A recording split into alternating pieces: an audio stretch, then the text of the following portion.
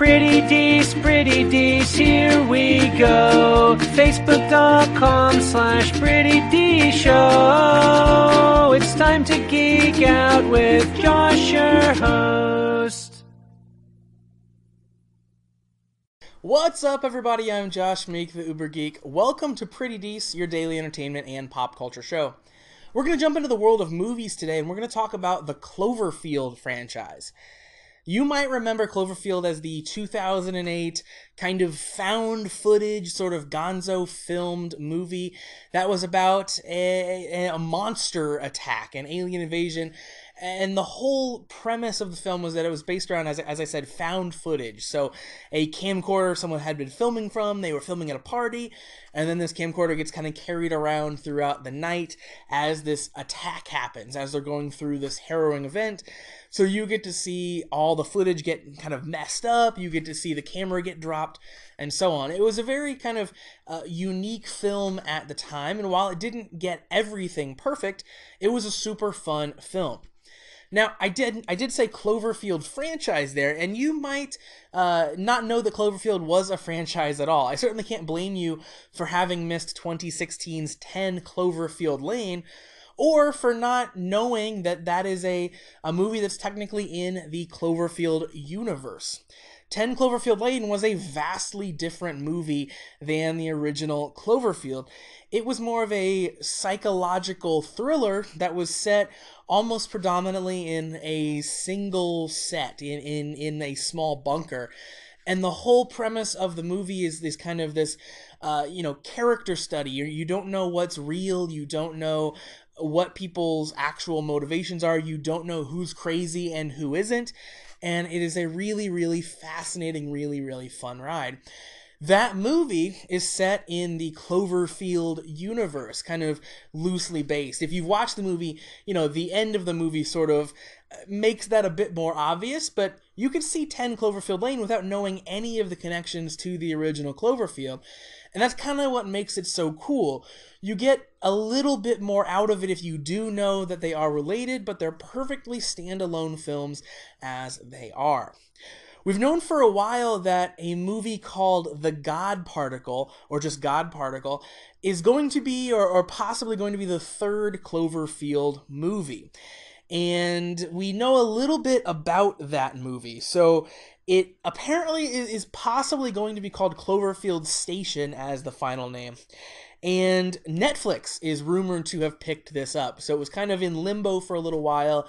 It seems like Netflix is going to be acquiring that film. And this movie is set on a space station.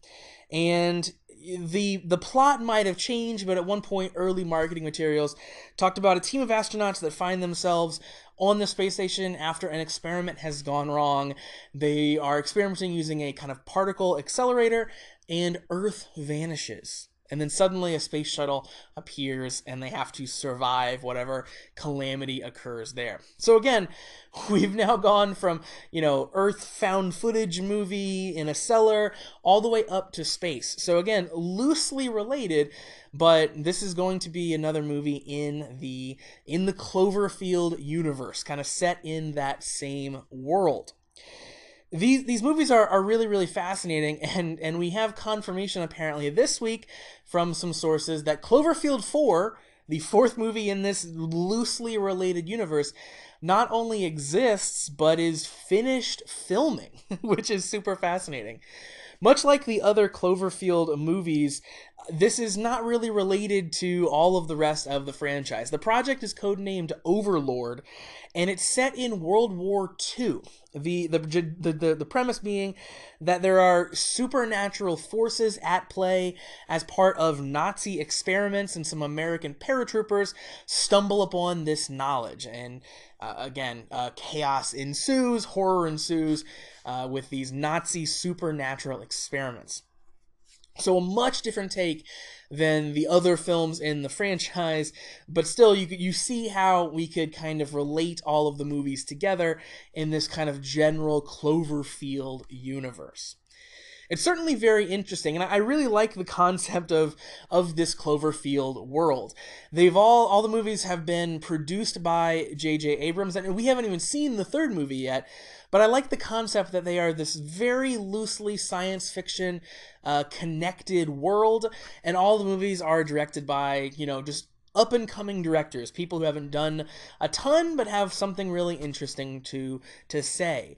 So Dan Trachtenberg directed 10 Cloverfield Lane, who, I'm a big fan of his. He was actually one of the cast members of the Totally Rad Show, which was a podcast that I loved for years and years, who's gone on to direct commercials, and this was his kind of big first feature film.